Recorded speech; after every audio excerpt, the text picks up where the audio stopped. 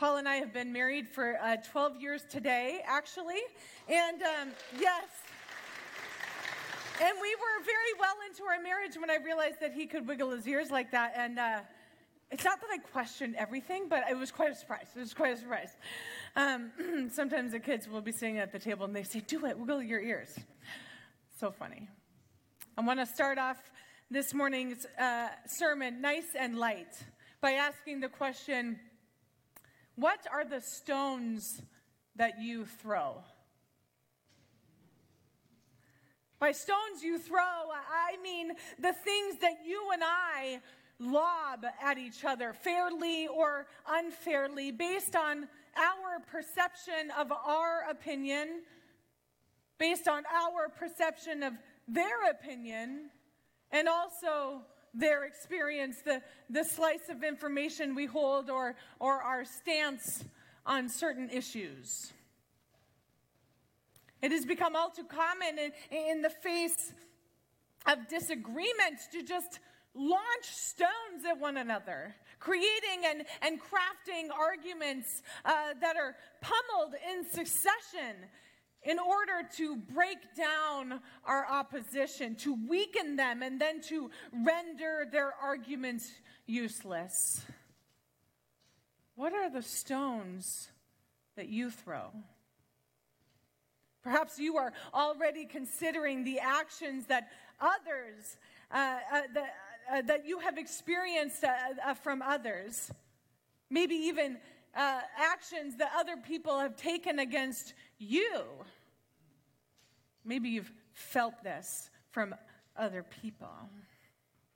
And as I was writing this sermon, I was thinking about the actions of others, about how I have had stones thrown at me. But I would like to invite us to do some better work here. Let's consider if we have ever thrown stones. Have I participated in pummeling pursuits for the sake of what I think is right? And has this served me? Has it served the other? A few years ago, I found myself in the midst of a pretty good Facebook conversation, okay? Maybe you've witnessed these or been in one yourself. You see, we were actually fighting about the right way to follow Jesus, ironically.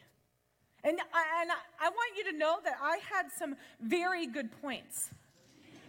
And I articulated them well with my fingers. And I had scripture to back up my arguments, and I was certain that I was right. And actually, to be honest, to this day, I still am certain that I was right. But that's not the point. It's really not the point, truly. As I reflected on this online interaction that I had with a mentor with whom I was meeting face to face, not over Facebook, my mentor suggested something that unwound me, maybe even disarmed me. They asked, what if you need to see them, not get them to agree with you? They went on to suggest that it is well known that good and transforming conversation does not happen online or in email inboxes or over text messages. Good, transforming, profitable connection takes place when we do the work of seeing and hearing and being present to one another physically, spiritually, emotionally. We continue today in our series in Acts, and we are looking at the minister, Stephen. Stephen was well known for being the first martyr of Christianity, meaning that he was killed for expressing his faith in Jesus. And while so much could be shared about and preached about living and proclaiming our faith in the face of opposition, I want to invite us to approach the text from a different angle. Let us consider and confess our stone-throwing tendencies. Let us consider the attitudes and the actions that look different than stone throwing. And let us consider how we might soften to the newness of the Spirit. So with that in mind, would you open your Bibles with me to Acts? We're going to actually start in Acts chapter 6, the end of Acts chapter 6, and we're going to read that section before we kind of get to Stephen's shining moment. So would you, with me, go to Acts chapter 6, starting in verse 8. The heading of my Bible says, Stephen seized, which is kind of hard to say. Acts 6, 8 through 15. Now Stephen, a man full of God's grace and power, performed great wonders and signs among the people. Opposition rose, however, from the members of the synagogue of the freedmen, as it was called, Jews of Cyrene and Alexandria, as well as the provinces of Cilicia and Asia, who began to argue with Stephen. But they could not stand up against the wisdom the Spirit gave him as he spoke. Then they secretly persuaded some men to say, "We have heard Stephen speak blasphemous words against Moses and against God." So they stirred up the people and the elders and the teachers of the law, and they seized Stephen and brought him before the Sanhedrin. They produced false witnesses who testified, "This fellow never stops speaking against this holy place and against the law. For we have heard him say that this Jesus of Nazareth will destroy this place and change the customs of Moses handed down to us." All who were sitting in the Sanhedrin looked intently at Stephen, and they saw that his face was like the face of an angel. Hold your Bible open. We're going to come back to this in just a second. So here we have Stephen. He's a Hellenistic Jew, as Pastor Paul mentioned last week, meaning that he was not from Jerusalem or near Jerusalem, but he was a part of the community of Jewish people that were scattered all around the Mediterranean. And he was one of 7 deacons called on to do the distinct ministry of service and care for the community. We have deacons in our congregation. Actually, just a brief moment, I would like to invite, if you're willing, those who are serving as deacons right now to stand. Thank you. Thank you, thank you. Keep standing. Just for a second. Sorry. Not a stand up, sit down. Thank you for your ministry of care and compassion for our community. Stephen was a deacon. And it's noted in Acts that Stephen's ministry in particularly really took off. And it wasn't because that he was this really great guy and he had this really great personality. It was actually that he was, as it says in 6 verse 8, a man full of God's grace and power. And this kind of God presence, this kind of being filled with the Holy Spirit quality was part of a new thing that God was doing. And this new thing was incredibly agitating to the people who were preserving what God had been doing. And so instead of asking questions or seeking some kind of new understanding, or at least getting their facts straight, the members of Stephen's local synagogue, they started to stir up the people. And they start to plot against Stephen. I don't want us to skip by their accusations, their false accusations. It says in verse 11, they say that Stephen was speaking blasphemous words against Moses and against God. And then later in verse 14, these false witnesses say, "We have heard him say that this Jesus of Nazareth will destroy this place and change the customs that Moses handed down to us." What is at stake here? For these synagogue leaders, this Sanhedrin, is the effectiveness of the law in leading God's people. And this is high stakes. These are high stakes. But before we begin throwing stones at the stone throwers, let us try to see this from their perspective. You see, for generations and generations, the law of Moses, the 10 Commandments, and then the other laws that are listed in the Torah, which are the first 5 books of the Old Testament, these were the rules and guidelines for the people. The law this law, God's law, was in place outside of state or governmental law. And so it meant to support and sustain the people of God in their relationships with God and with each other. That's a good thing. This was a good thing. These laws helped the people of God in the wilderness and in exile as they created a new home for themselves and a new community in the promised land. And what we now as post-Jesus people see is that the law prepared the people for Jesus. This was good news. But when the law became the religion, not the way of creating access to religion and to God, but when the law became the religion, the people got it wrong. And Stephen shared with them about how they may have gotten it wrong. And what transpires in Acts chapter 7, verses 1 through 50, is Stephen's response to the claims that he was blaspheming against God and Moses. He preaches a sermon. And most of this sermon is not news to the people who are listening. He proves, actually, that there are commonalities in their belief. Stephen runs through the whole story of Scripture: Abraham, Isaac, Jacob, Joseph, Moses, the prophets, David, Solomon. You can read it. 50 verses, I tell you. That's a lot of talking. He says that we are more in common than we are uncommon. What he's trying to do, this method, is trying to get the people, the Sanhedrin, and him to see eye to eye. This was maybe also to calm their anger. See, I'm not speaking blasphemous words against Moses. I believe in the law of Moses. I believe in God. He wasn't trying to be their enemy. He was trying to be their friend.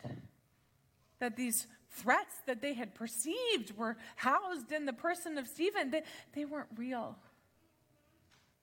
Verse 15 says that all those sitting in the Sanhedrin looked intently at his face, and they saw that his face was that of an angel. I wonder what they saw beyond that. Could they have seen something of a friend in Stephen, someone who would walk with them along the way, not just a foe to get rid of? Oh, if only they could have seen something like that. Stephen concludes his connection-making sermon, hopes that they might see eye to eye. And what happens is a tragedy. We're going to continue the story in chapter 7, starting in verse 51. This is the end of Stephen's sermon. He says, "You stiff-necked people, your hearts and ears are still uncircumcised. You are just like your ancestors. You always resist the Holy Spirit. Was there ever a prophet your ancestors did not persecute? They even killed those who predicted the coming of the righteous one. And now you have betrayed and murdered him. You who have received the law that was given through angels, but have not obeyed it." Continuing on in verse 54, when the members of the Sanhedrin heard this, they were furious and gnashed their teeth at him. But Stephen, full of the Holy Spirit, looked up to heaven and saw the glory of God and Jesus standing at the right hand of God. "Look," he said, "I see heaven open and the Son of Man sitting at the right hand of God." At this, they covered their ears, and yelling at the top of their voices, they all rushed at him, dragged him out of the city, and began to stone him. Meanwhile, the witnesses laid their coats at the feet of a young man named Saul. While they were stoning him, Stephen prayed, "Lord Jesus, receive my spirit." Then he fell on his knees and cried out, "Lord, do not hold this sin against them." When he had said this, he fell asleep. And Saul approved of their killing him. You see, the conversation takes a turn. Stephen gets truthful.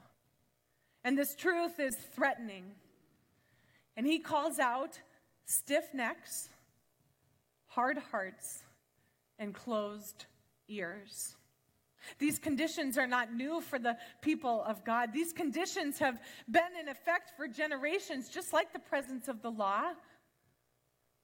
Those with stiff necks, with hard hearts, with closed ears were not just keen to their own opinions and perspectives at this point. They were resisting the Holy Spirit. About a week and a half ago, I woke up with a stiff neck. Apparently, after you turn 30, you just go to sleep and wake up with one of these, okay? Watch out. And I had such a hard time doing anything well. I couldn't turn my head. So the kids would ask me, look over here, and I'd have to turn my whole body to look at the thing that they were asking me to see. I couldn't lift things. This arm was weaker and sorer. Sleeping was a nightmare. I had to have 2 pillows propped under one arm, laying only on one side with heat here. I mean, it was a mess. I could not do the things I was meant to do, that I wanted to do, that I was capable of doing. Breathing hurt, okay? And that was all because I had a physically stiff neck. What Stephen is referring to here is being spiritually stiff-necked, spiritually hard-hearted, and spiritually closed-eared. You see, the spiritually stiff-necked have a hard time turning to the side to view a neighbor, to look around, to consider the landscape, or to get a view of God's activity. Spiritually stiff-necked people are set to look at things only one way because their neck cannot allow them to look at another way. They are just not yet capable of adjusting to consider another view or another vision.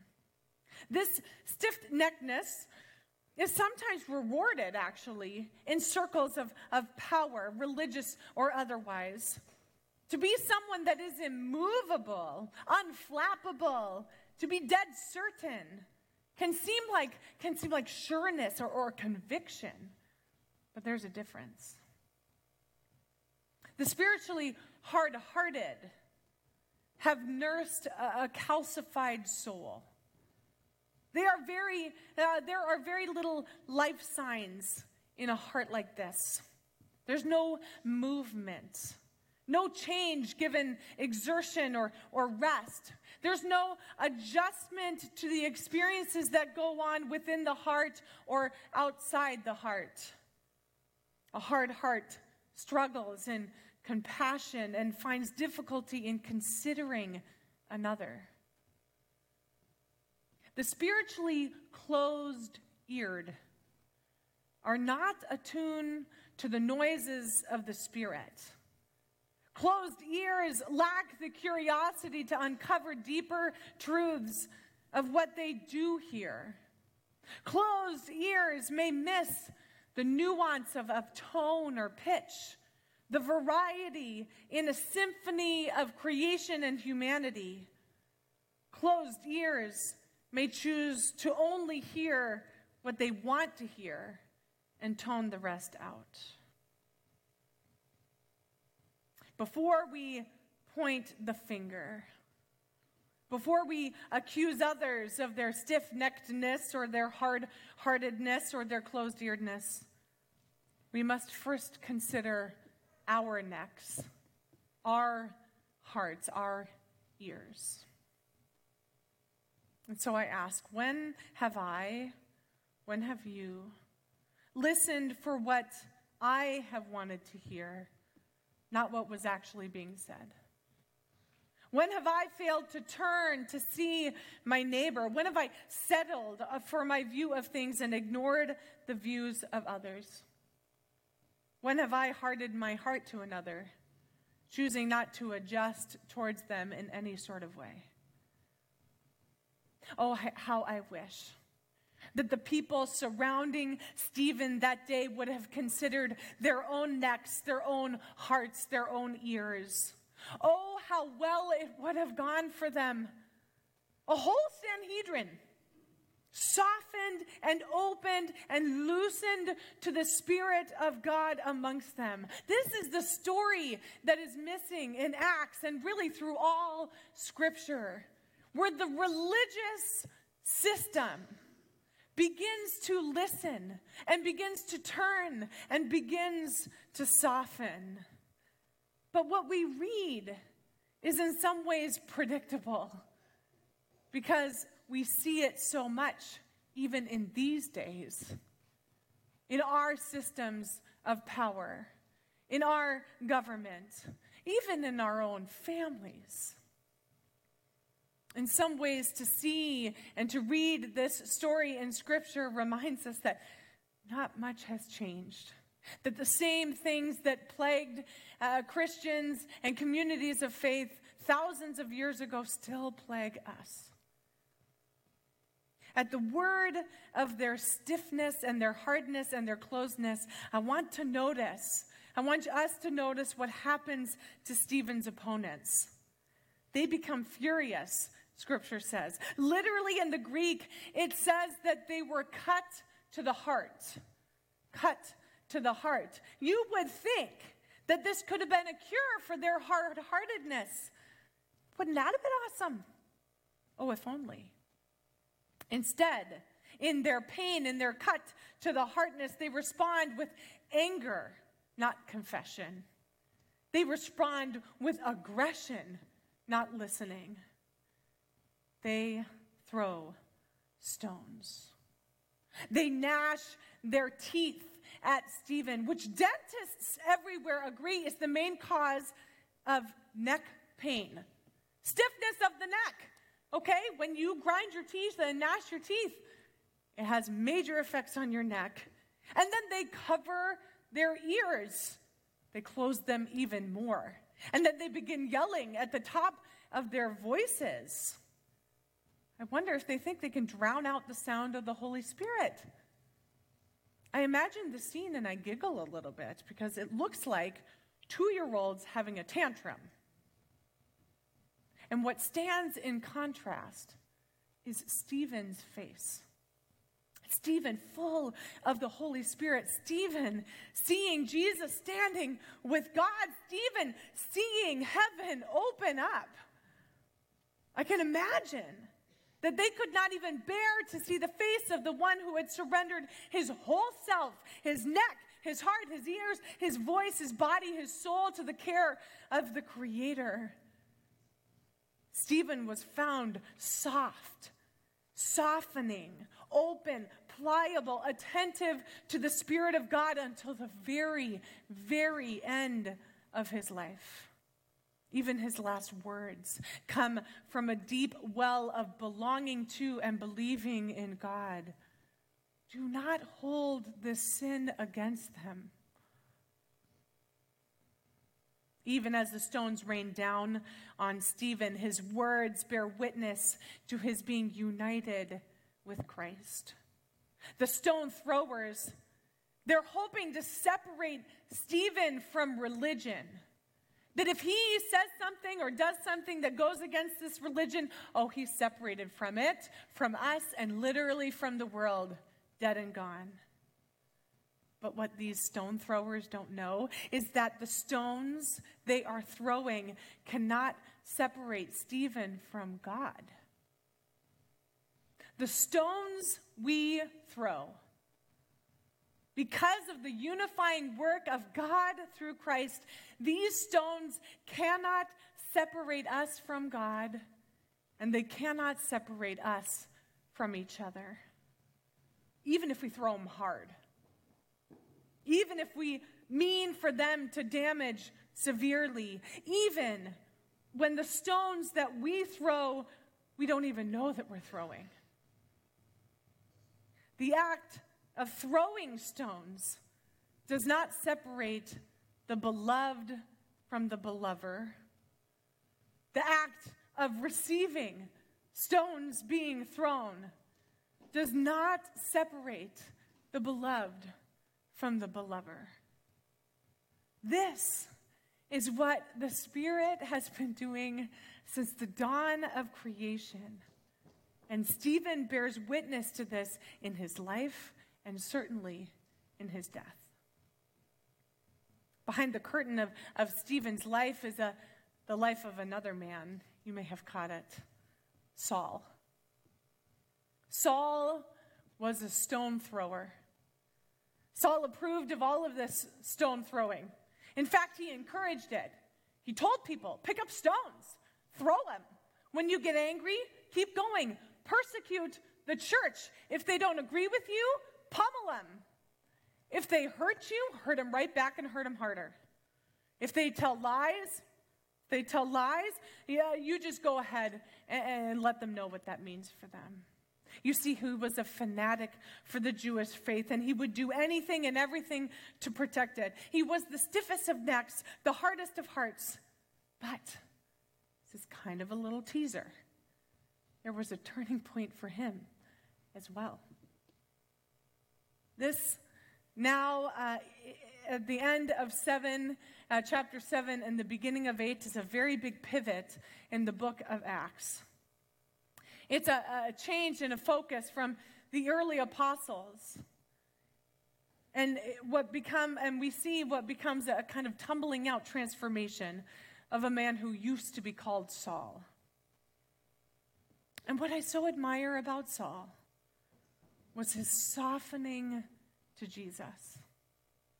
His heart, his neck, his ears, his eyes, his life began to mold into the likeness of Christ in the most dramatic conversion that's ever recorded in Scripture. And just wait, you'll hear about this in a couple of weeks. Lindsay Lashevsky, who read Scripture for us this morning and gave announcements, she will be preaching on Saul's conversion. Like me, I am sure that many of us have been stone throwers. I usually throw stones when my heart is hard, when my neck is tense, when my ears are unattuned to anything new. But I've wondered, could people who love Jesus be leaders in softening hearts and necks and opening ears and minds? Could people who follow Jesus be known for their ability to look to the right and to the left and see their neighbor and soften towards them, even if they don't understand them? Could those who love and follow Jesus be found with ears wide open, always curious to know a little bit more than what they're first presented? Could those who love and follow Jesus move away from the Facebook stone throwing, the text ranting, the email spewing, and consider a face-to-face approach to the softening of the Spirit with us? Could it be, as we practice this, that we come to discover a filling of the Holy Spirit in our lives? A filling of the Holy Spirit personally for us, certainly, but also communally. Could it be that I might see the Spirit of God in someone else that I would rather throw stones at? I think it's true. I think I've seen it before. I think I've seen it modeled by other people. And I think the invitation is here for us to receive. Would you pray with me?